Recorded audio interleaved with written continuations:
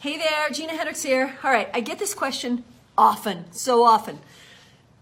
It goes like this. Gina, do super handsome guys or super rich guys, do they cheat more? They tend to be cheaters more than a regular guy?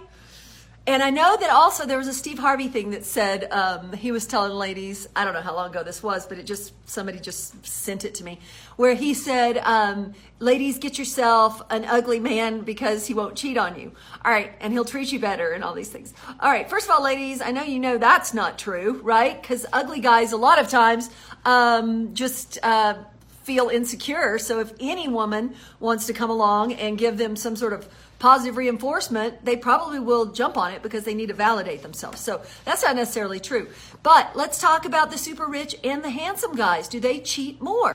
It does come down to opportunity and access. And yes, super rich men and celebrities and handsome dudes have a lot more access.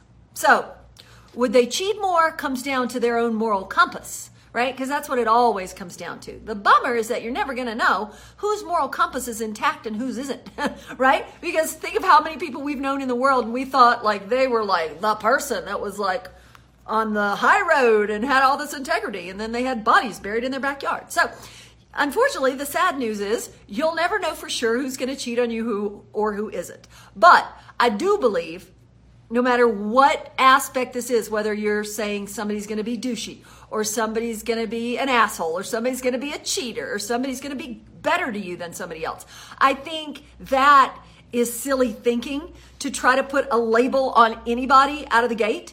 I think you should do what I've learned from having my business 15 years, which is just keep an open mind and not prejudge anybody, because lots of people can surprise you for good and for bad. But when it comes to cheating, yeah, it comes down to opportunity and access, but your regular old unattractive guy could work at the local Walmart, and the girl who's stocking shelves, and he might somehow build a rapport from working together, and the next thing you know, right? So don't say it's rich or it's handsome that cheat. It can be absolutely anyone. And I know that's the bummer, but be smart, don't judge, keep an open mind.